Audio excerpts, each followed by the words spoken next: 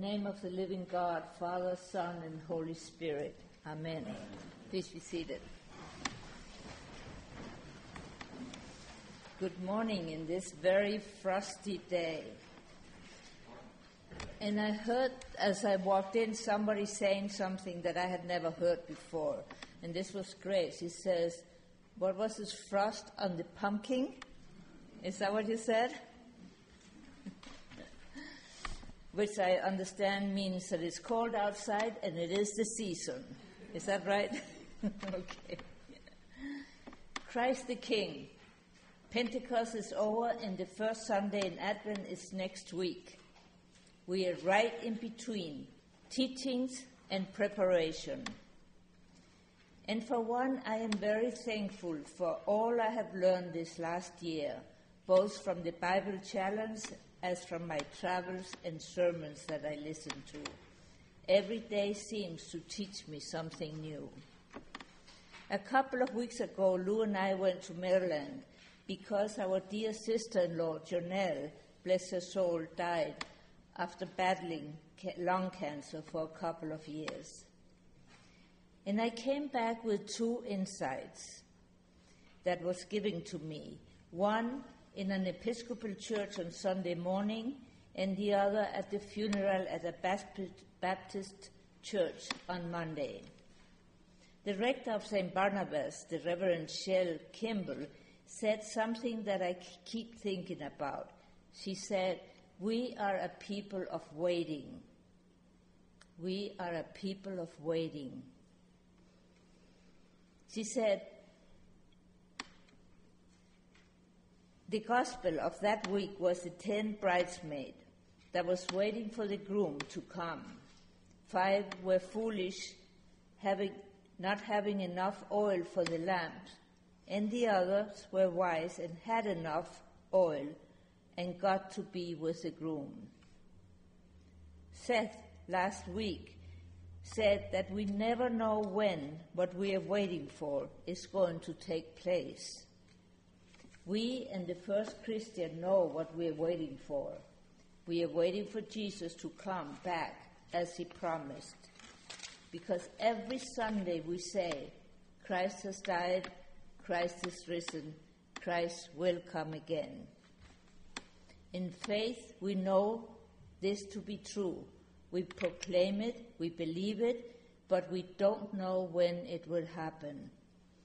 The first Christian believed it will be within their lifetime, and we have been waiting for more than 2,000 years, and we are still waiting. So what does Jesus tell us to do while we are waiting? He tells us to feed the hungry, give a drink to the thirsty, to welcome the stranger, to dress the naked, to care for the sick, and to visit the prisoner.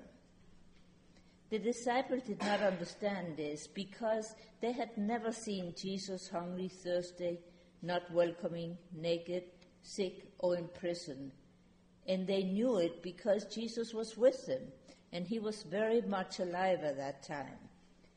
Yet Jesus goes on to say, if you do it to any of the people who needs it, you have done it to me.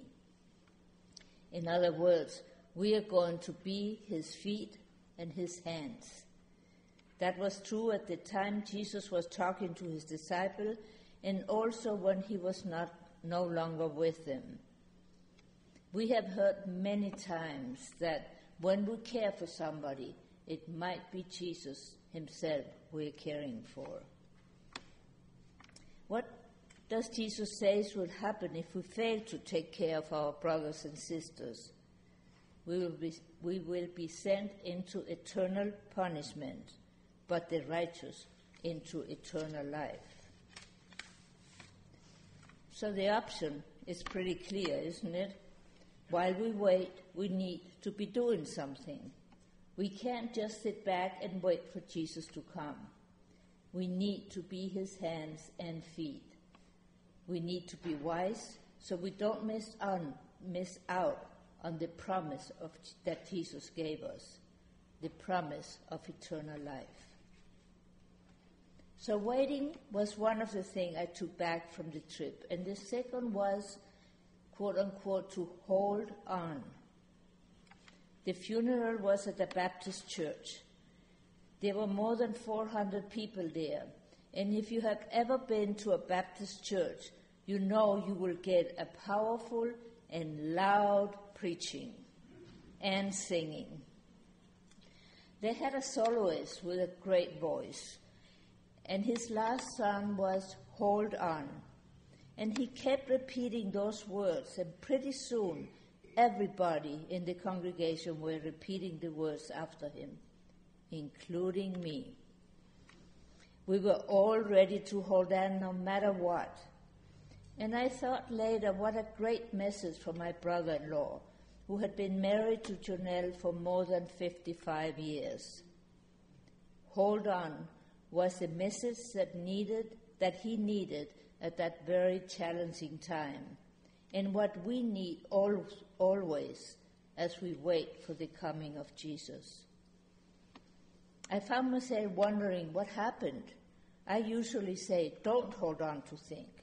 Unclutter your life. Simplify. Throw things away.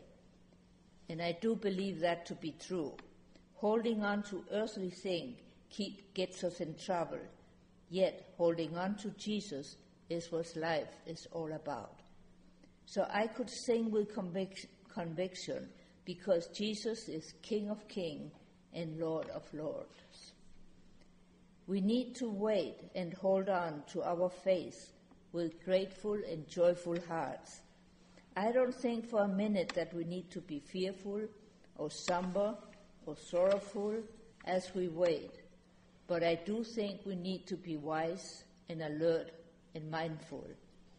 It is our life journey after all, and our journey is a lot easier if it is joyful and mindful, surrounded by Jesus as he guides us and listen.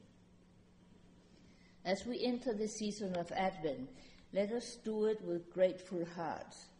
We are here, aren't we?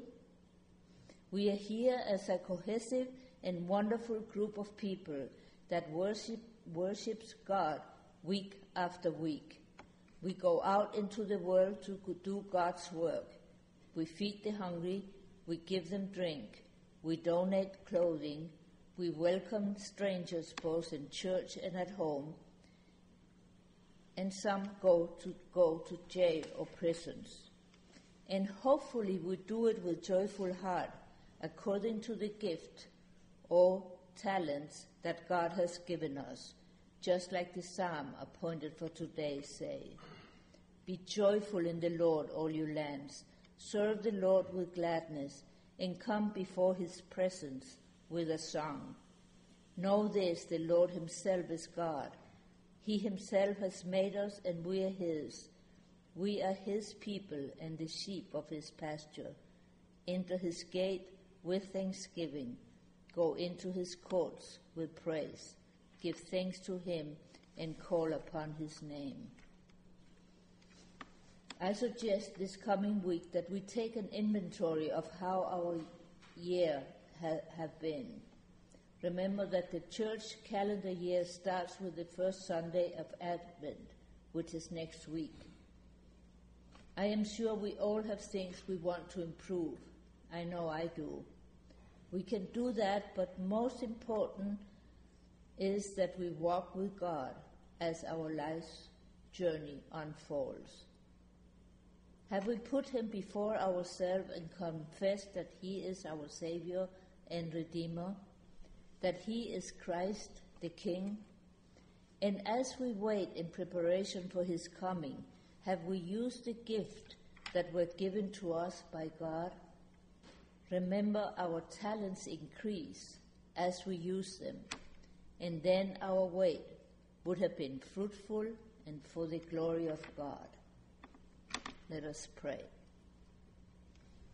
Thank you, God, for the gift of your Son, Jesus Christ, the King of Kings, and for the gift you have given us to use for your glory.